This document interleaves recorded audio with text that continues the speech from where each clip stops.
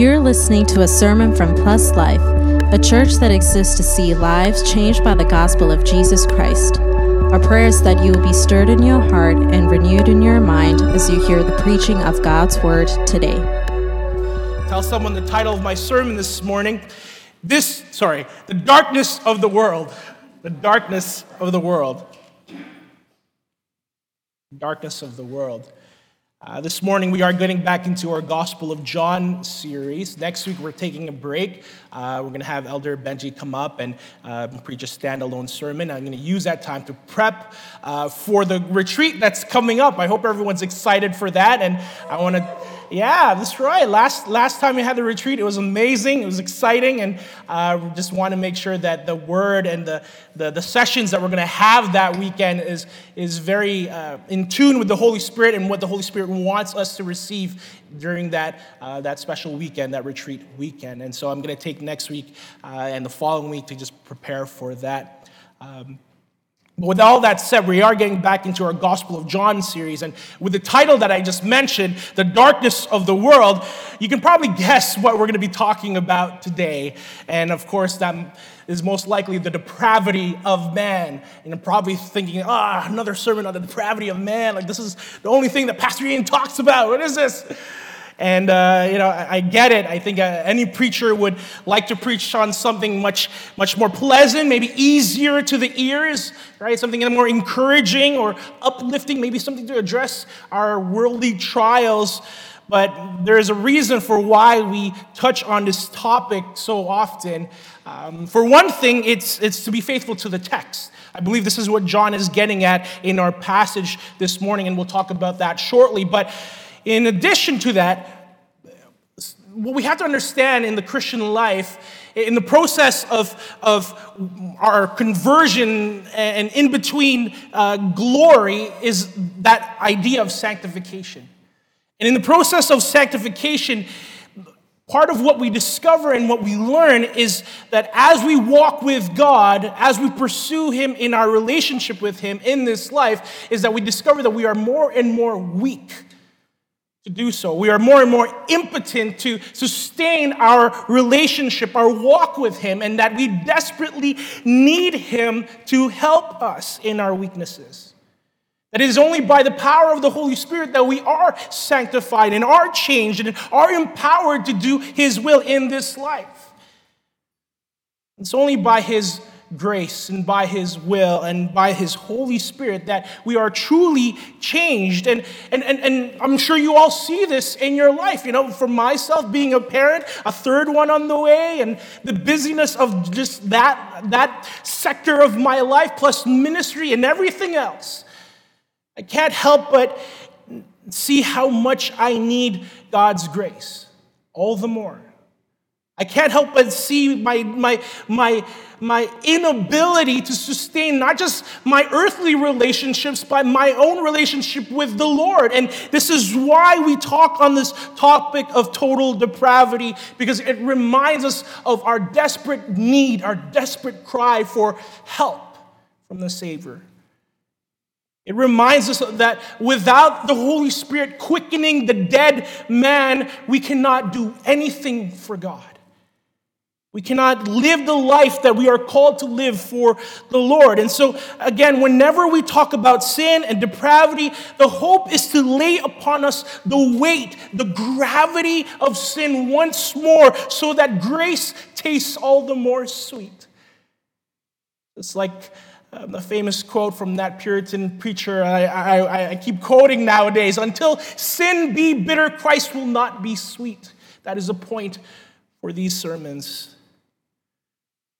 Until sin be bitter, Christ will not be sweet.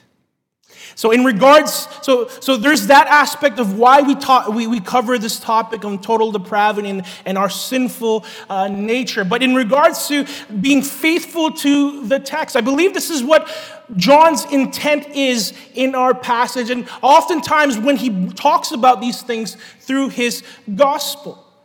When we're talking about, if you recall in John's gospel so far, We see John in many ways presenting Christ as the Son of God, as the Christ. Remember, that is his thesis.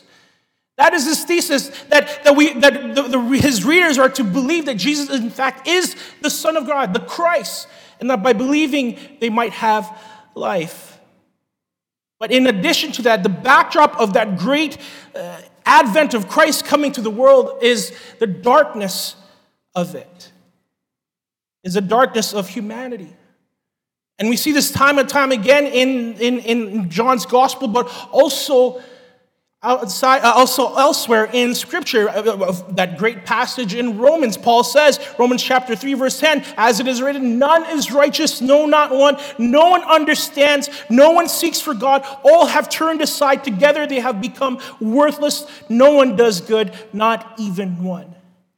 And again, there is no better example of the depravity of man that Paul's talking about in Romans than the example of the Jews in our passage in the Gospel of John and Christ's interaction with them. So far in John's Gospel, Christ has demonstrated his divinity, explicitly declared that he is the Son of God, equal to God in power, in nature, and in authority. And after even all the miracles that he performs, he is time and time again rejected by the people. He is doubted. He is sought after to be killed, even in the last chapters that we've read. And again, it's no different in our passage. The content of our passage this morning is no different than what John has already stated in other passages. It's very similar to chapter 5 and even chapter 7 in terms of there being witnesses and Jesus having to provide witnesses to the Pharisees that we just read.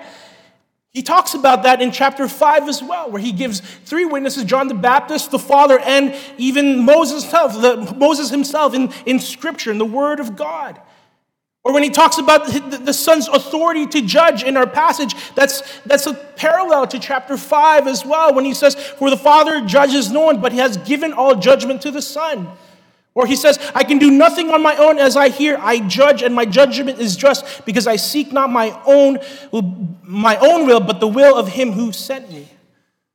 So there's a lot of parallels already between our passage this morning and what John's already stated, or what Jesus already preached to the masses in the previous chapters. Even the end of our passage, where he makes a judgment on the Pharisees, and he calls them out on their ignorance and saying, you know neither me nor my Father. If you knew me, you would know my Father. He already said that in chapter 5. So there's nothing new in terms of content in our passage.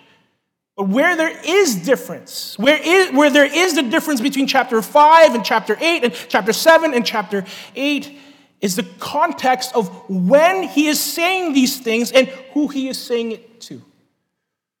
First and foremost, Jesus is saying these statements after he makes the great I am statement, the second I am statement in the Gospel of John. Remember that we talked about this last week. I am the light of the world.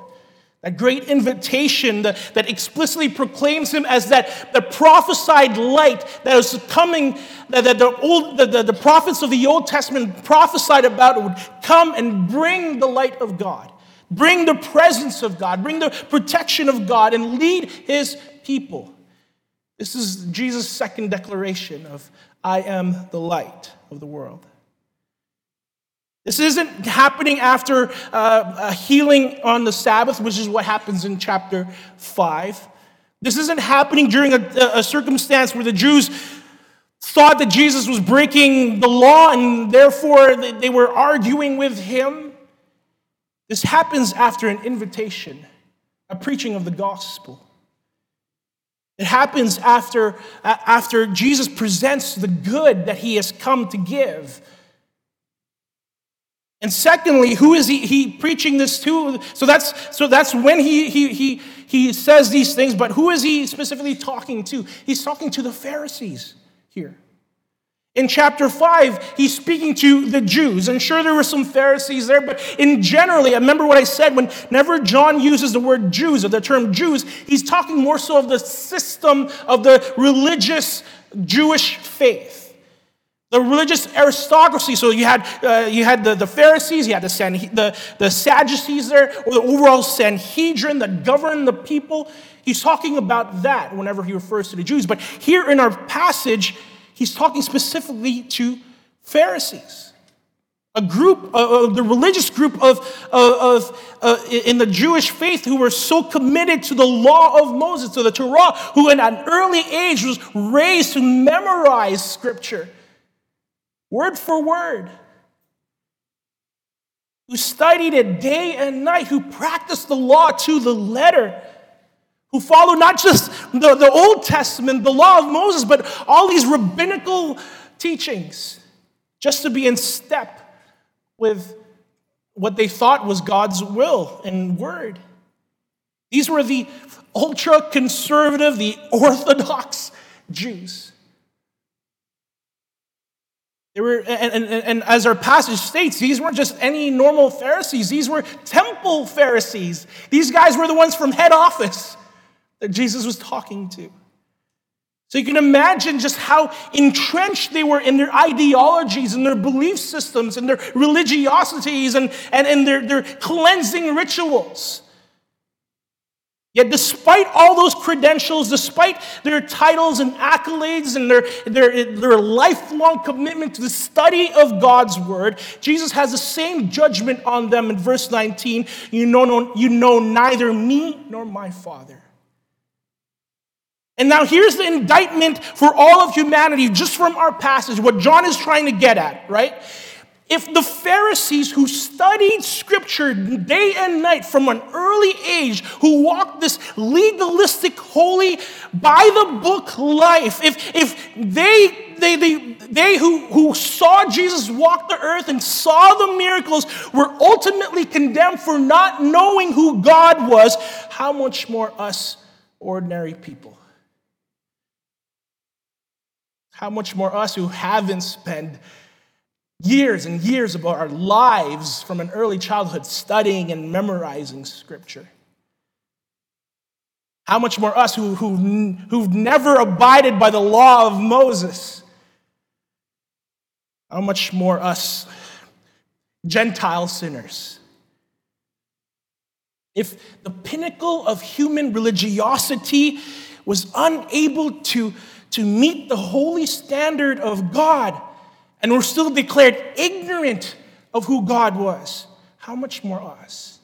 I believe that's the point that John is trying to make here. This is the darkness of the world.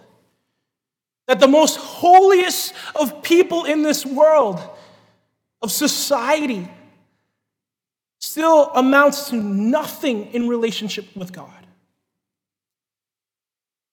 They too were judged ignorant of who God was, lacking a relationship with him. But again, this is the darkness, this is the dark world that Christ was stepping into to bring his light, to illuminate, to offer light to give life to. This is the darkness that made the light of Christ necessary. Back then and even today. And so the hope for us this morning is to discuss the characteristics of those living in darkness.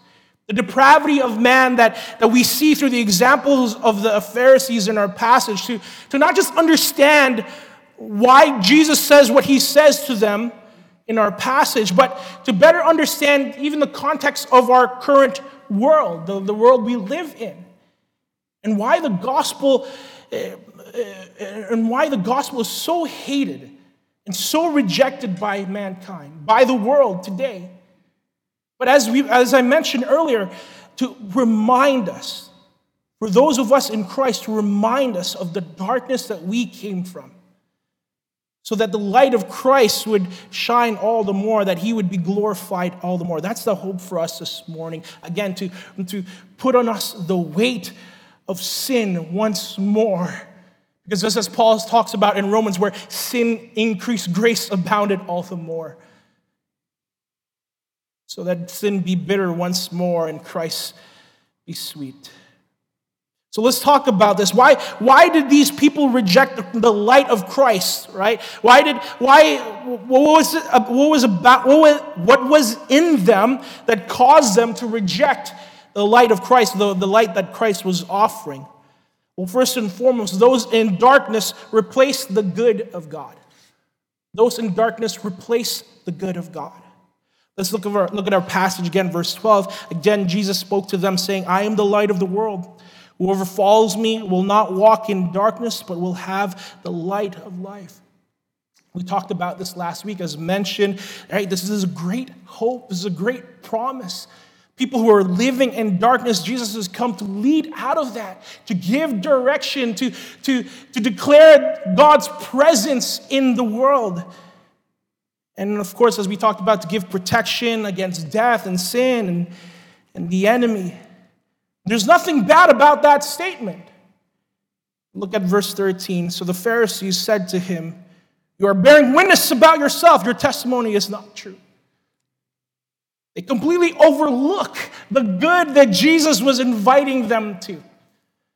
They completely overlook it and go straight to a critical and legalistic response. You're bearing witness about yourself.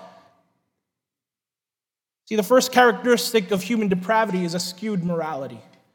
Very simple. You have a skewed morality in our depraved state. And we see this in the world, right? Good is bad. Bad is good. Evil is accepted. Righteousness is shunned. Truth is called hate speech. And lust is called love. And pride is to be flaunted. And murder is a right. Theft is reparations. The Bible is very clear. Isaiah chapter 5, verse 20. Woe to those who call evil good and good evil, who put darkness for light and light for darkness, who put bitter for sweet and sweet for bitter. Woe to those who are wise in their own eyes and shrewd in their own sight. There's a judgment coming to our world. In fact, I believe we're already in that judgment. The other day on the news, I was watching the president of the free world, President Biden. And he was saying how stopping children from transitioning to another gender is sinful, straight from his mouth. That it's sinful to stop children from mutilating and castrating their bodies, the bodies that God created in them. That's the leader of the free world, calling it sinful. Now, as ridiculous as that sounds, it should not surprise you. That's human depravity. Calling what is evil good and what is good sinful. We see this. The Word of God is very clear in the reasoning for this. In Romans chapter 1, verse 21, it says, for although they knew God, they did not honor him as God or give thanks to him. See, that's where it starts.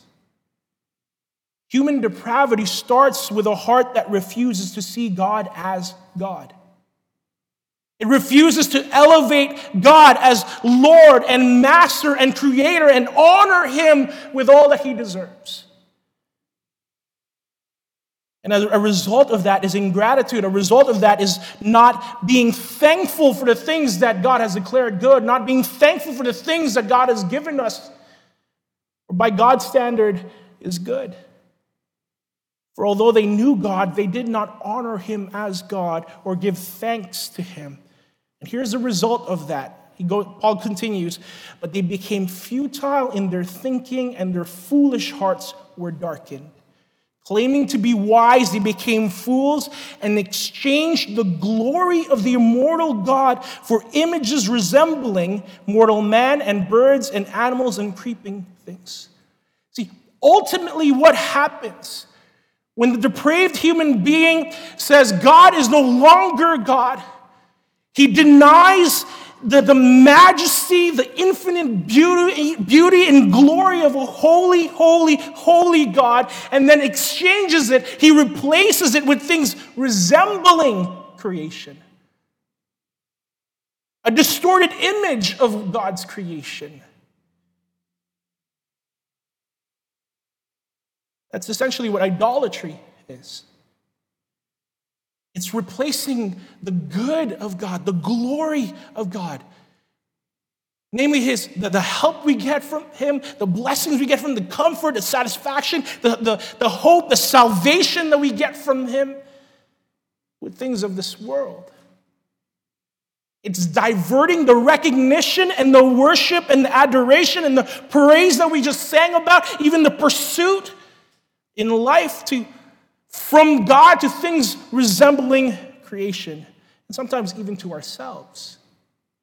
That's what we see with the Pharisees. They were so consumed in their titles, in their accolades, in their self-righteousness, that when the Son of God, God incarnate, came to them, they did not see the good. They were their own idols. And the reality is, brothers and sisters, we can fall under that same judgment. We can fall under the same judgment as the Pharisees when our ministry, the things we do, our ideology, our praxis, our image in church become what we worship, become the reason why we come to church, to keep that image up. When that becomes more important to maintain. And that's not even including the many other idols that we have in our lives. Many other idols that we can have as believers in our lives. Parents, your children can be idols. Where everything you do is for your children. Where you even miss out on church because you got soccer practice. Because the kids have to sleep early. Who is it that you're following? Who is it that you're living for? Young professionals. Your job, your career, money, finding a spouse even. Those can be idols in your life. The things that you pursue and the things that you live for. All that simply starts by refusing, replacing the good that God has to offer with other things in this world, other things that we think is good. Whenever we think about the fall of man and when Eve was tempted in the garden, it's so interesting that when she saw the fruit, it says that it was good to her eyes. And oftentimes that's how it is with the temptations and the idols in our lives. It's good to our eyes. And that's how it works. We often trade the good that God has to offer with what's good to our eyes. A good question to ask us in this moment is whatever it is that you deem good in your life, is it good to your eyes or is it good to God? Because if it's only good to your eyes, then it's a good sign that that's an idol. Something that you have replaced the goodness of God for.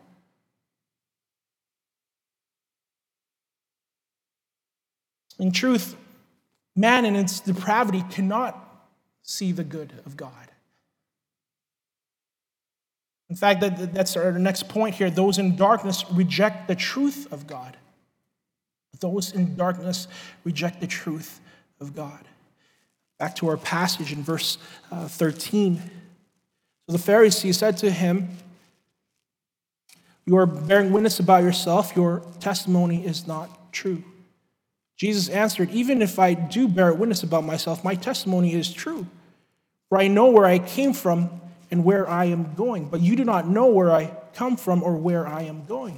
Again, the things that Jesus is saying here, he's already mentioned and he's already taught back in chapter 7. If you recall those sermons where Jesus was teaching the people how to discern what is true.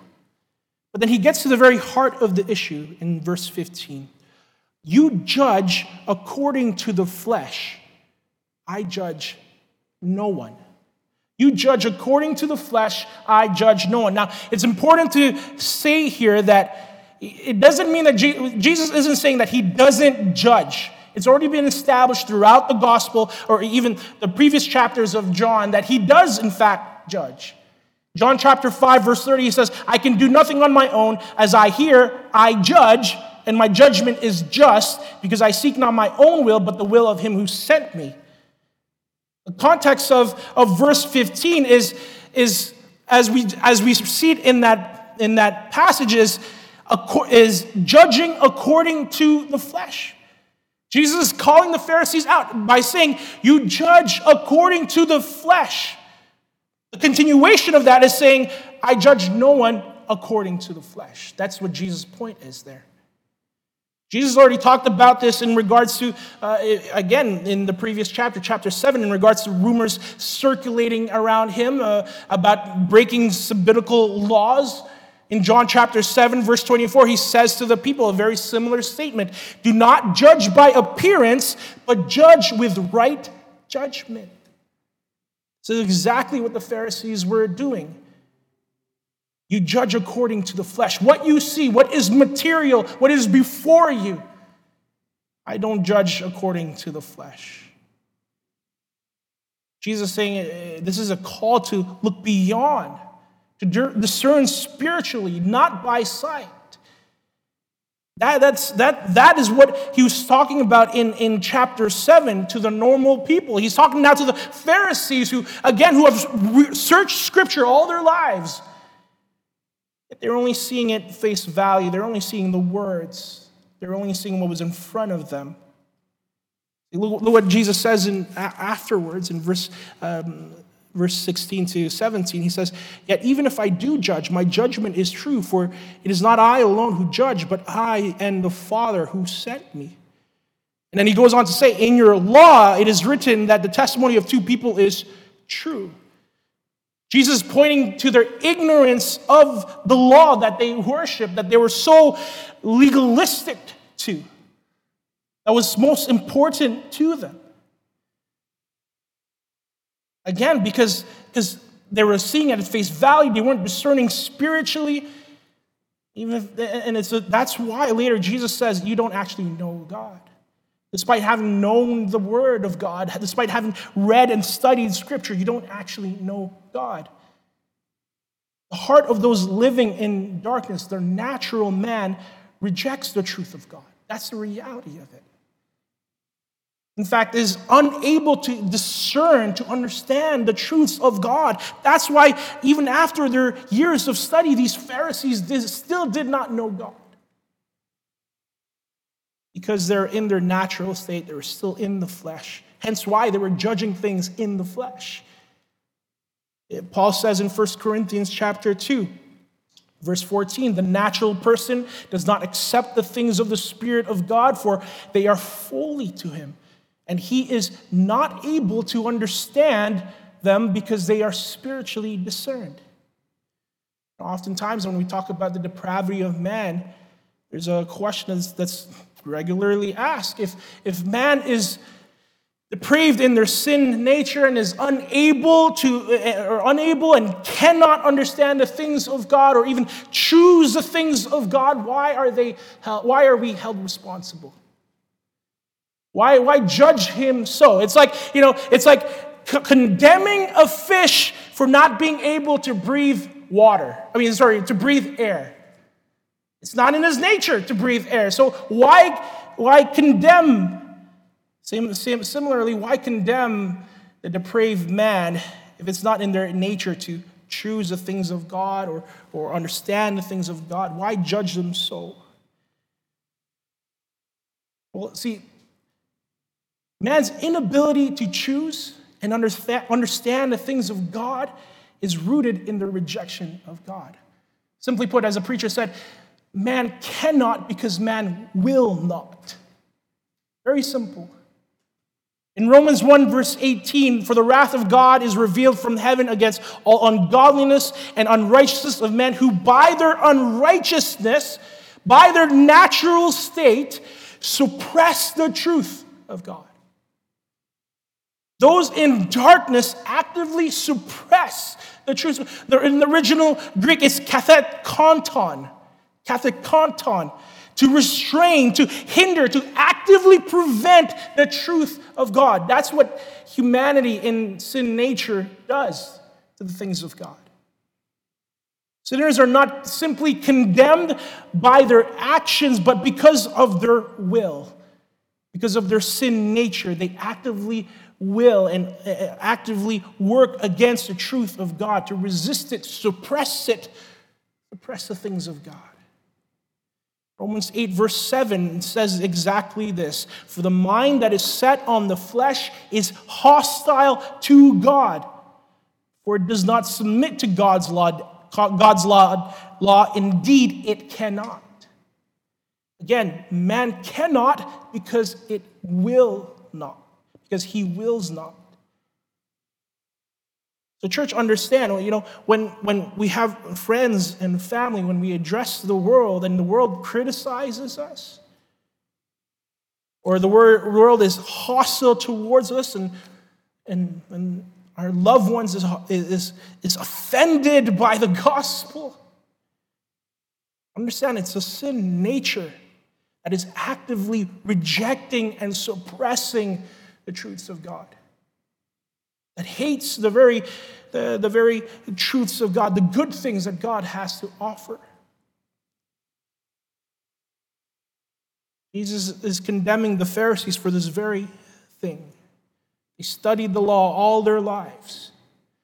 And even in their study, they remained ignorant and blind to the truths of God.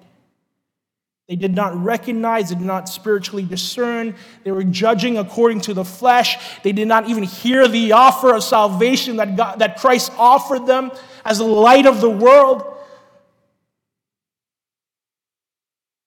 They were actively suppressing and rejecting the truth of God. And here comes the final verdict in verse 19 of our passage. They said to him, therefore, even after everything that Jesus has said, where is your Father? Still judging according to the flesh. You have a witness, okay? Show us, where is your Father? Thinking that Jesus was referring to his earthly father. Jesus answered, you know neither me nor my Father. If you knew me, you would know my Father also. Like, again, an explicit declaration that he and the Father were one, that he had equal nature and power and authority and judgment as the Father. But this went right over the heads of the Pharisees. See, what's interesting is the language that Jesus is using here. You neither know me nor know my Father. If you knew me, you would know my Father also. The language that he is using here is that of relationship. The knowing, the language of knowing denotes a relationship, an intimacy. Jesus is saying to the Pharisees that you don't know my Father because you don't have a relationship with him. You don't know me because you don't have a relationship with me. Again, he's speaking to the Pharisees who have studied and memorized Scripture all their lives, who've studied the law back and forth, every letter, every jot, every title in the Word of God, and yet they completely miss the point about loving God with all their hearts, with all their minds, with all their strength, all their soul. You completely missed the relationship part. See, those in darkness, ultimately what's happening here is that those in darkness refuse the love of God. Refuse the love of God.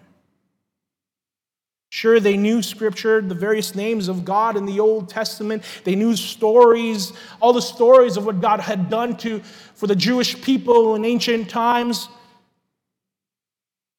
there's a great deal difference between knowing about someone and knowing someone intimately and relationally, personally. It's a huge difference. If I said, hey, you know what, I know, I don't know, one of these modern day actors that everyone loves, Brad Pitt or something. I don't know how everyone feels about him. But if I said, hey guys, I know Brad Pitt, you would automatically think, yeah, everyone knows Brad Pitt, right? He's that famous actor guy. A whole different ball game when you say that you know him, you have a relationship with him, you have a friendship with him. It's not enough to simply know God. You have to understand that. It's not enough to simply know God. In the book of James, it says, you believe that God is one. You do well. Even the demons believe and shudder. One preacher said that all of hell is orthodox because everyone in hell today knows that there is a God. And they are intimately aware of his holiness and his wrath and his judgment. All of hell is orthodox. But again, it's not simply enough to know him. And it's the reason why we must preach the gospel day and night, every week at the pulpit. It's why we must talk about the depravity of man and our sin nature, because, listen, many churchgoers in modern-day Christendom are unsaved because their heads are full, their hands are busy, but their hearts are far from him.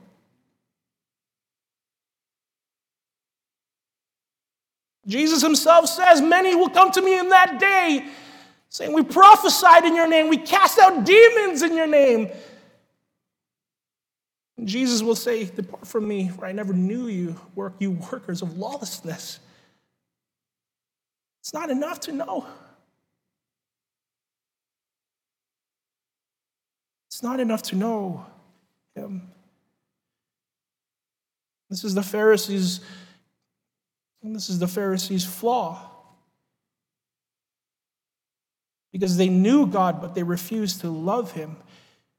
Because real love requires change. It requires repentance of sin. A change in attitude, in lifestyle. It requires death to self. It requires a daily taking up your cross to follow him, a heart change. Listen, if I said to my wife, I love you beyond anything else in the world, but then I did everything that she hated, lived a lifestyle that was completely opposite of what she believed in, that contradicted all her values, is that love? No. Clearly, the only reason to be in that relationship is because I want something out of it. To get what I want. It's not genuine love.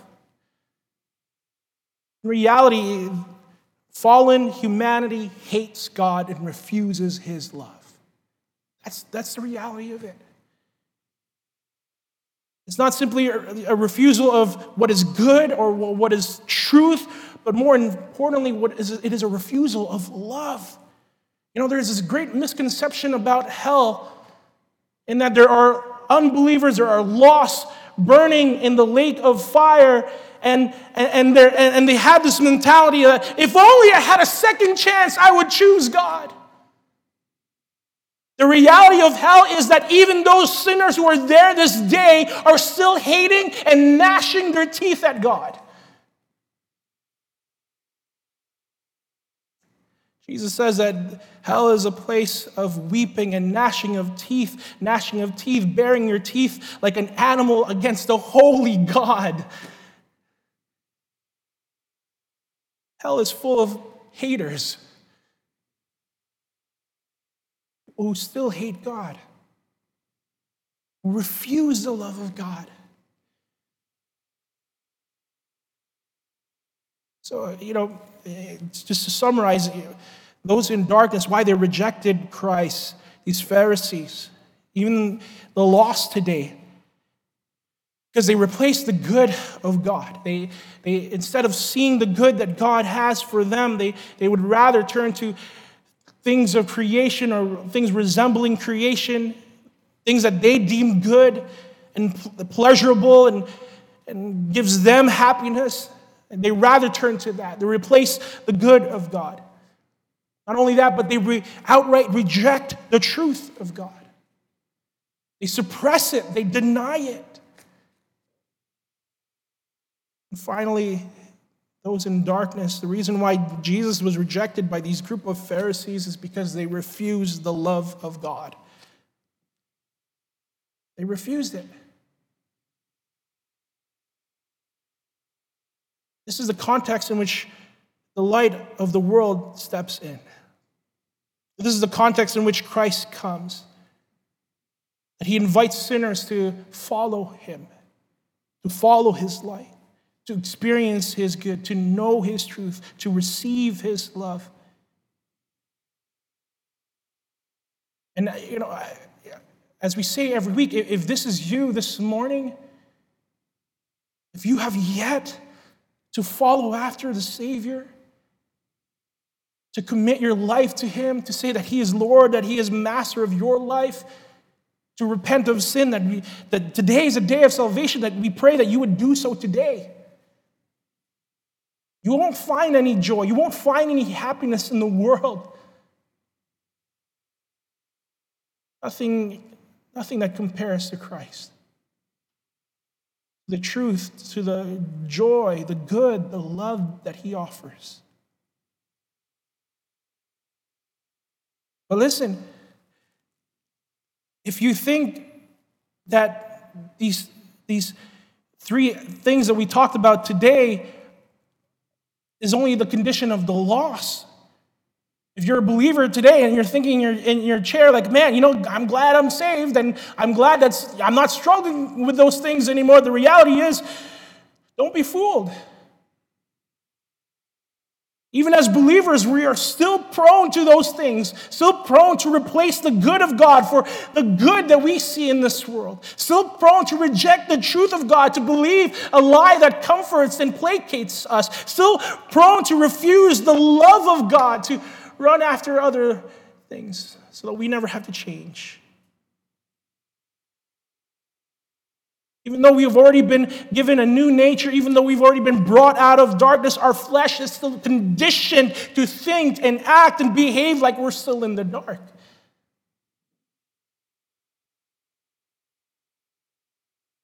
And if you're a believer this morning who has been walking with the Lord faithfully, you know this to be true. You know that the life of the believer isn't perfect. That once you have been converted, once you've made your confession, that everything doesn't stay all peach mango pie and it's all clear skies and your faith is just going uphill and you're becoming more like Jesus day by day. You know that there's ups and downs. You know that there's struggles.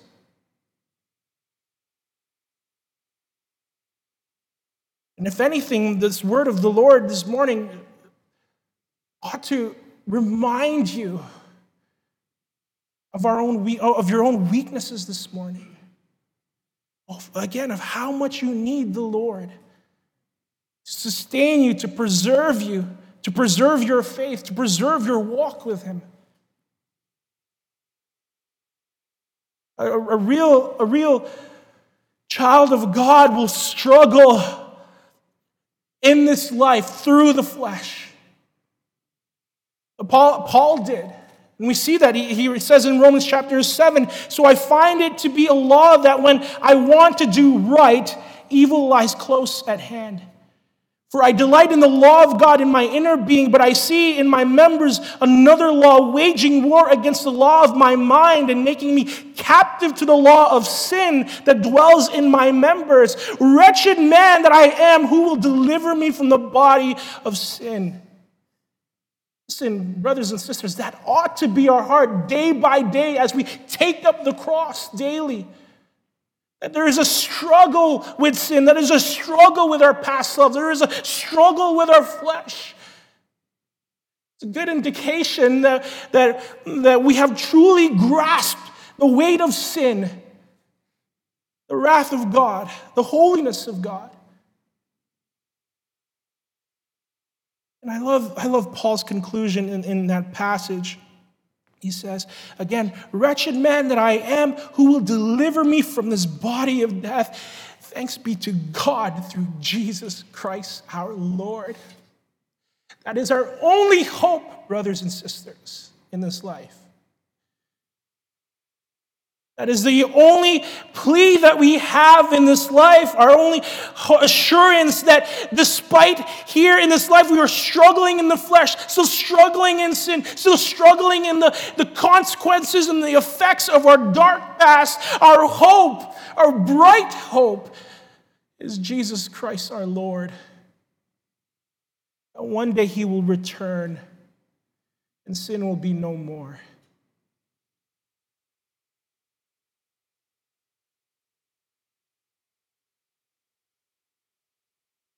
Our response should be simple this morning, church. First and foremost, to examine ourselves, to truly see if we are actually in the faith. Because again, listen, you could have been raised up in the church, gone to Sunday school all your life, gone to Bible school, and known scripture back and forth from Genesis to Revelation, but your heart can still be far from God. All head knowledge. Examine yourself to truly see if you are in the faith. In addition to that, if just as Paul mentioned in that passage, knowing the struggle that we have in the flesh and in sin, while we are still here in this world, if we feel the weight of it, if we feel the struggle of it, the response should be that we cling closer to our Savior, to grasp tighter to the cross of Christ, knowing again that is our only plea, our only defense, the only thing that stands between us and a holy, holy, holy God. Knowing that it is only by His will and by His power that we can overcome our natural inclinations, our flesh. You know, all these self-help preachers out there have it so backwards. Claiming that, we have what it takes. You have the potential. We can do it because Jesus saved us and now we're strong and now we're all this. And again, that's not the reality that we are to live as believers. It's not in strength. In fact, it's not in this display of bravado and power and look at my potential and look at what I can do now. But always and forever until Christ returns or we go home, our greatest plea and our greatest demonstration of power is in our weakness. Just as Paul says, when he was struggling in his own flesh, in 2 Corinthians, he says, but Christ says to him, my grace is sufficient for you, for my power is made perfect in weakness. And then Paul says, therefore I will boast all the more gladly of my what? Not strengths, not my talents, not my gifts, not my potential, but in my weaknesses, so that the power of Christ may rest upon me. For the sake of Christ, then, I am content with weakness and insults and hardships, persecutions and calamities. For when I am weak, then I am strong. It's not by our strength. It's not by our potential. But what Christ can do in our weakness, through our weakness, And listen, what I'm learning, church, is oftentimes it's not in our weakness. Christ doesn't make us strong, but it's in our weakness, and through that struggle, he uses that even. Oftentimes we think that we're struggling with sin, we're struggling with suffering, and then afterwards we ask for help from the Lord, and then we think the Lord's going to give me strength now to overcome this. Sometimes it's in the suffering that we're called to abide in. It's in the weaknesses. Because it's in the weaknesses, it's in the sufferings, it's in the deepest, darkest valleys that sincere and genuine praise and worship and love for the Savior comes from. And despite the trials that you're going through in life, despite the sufferings, the hardships you're going through in life, you can still cling to the cross of Christ. You can still cling to the Savior and say, I love you, Lord. That's the kind of relationship, that's the kind of heart, kind of follower that Christ wants to cultivate in his people.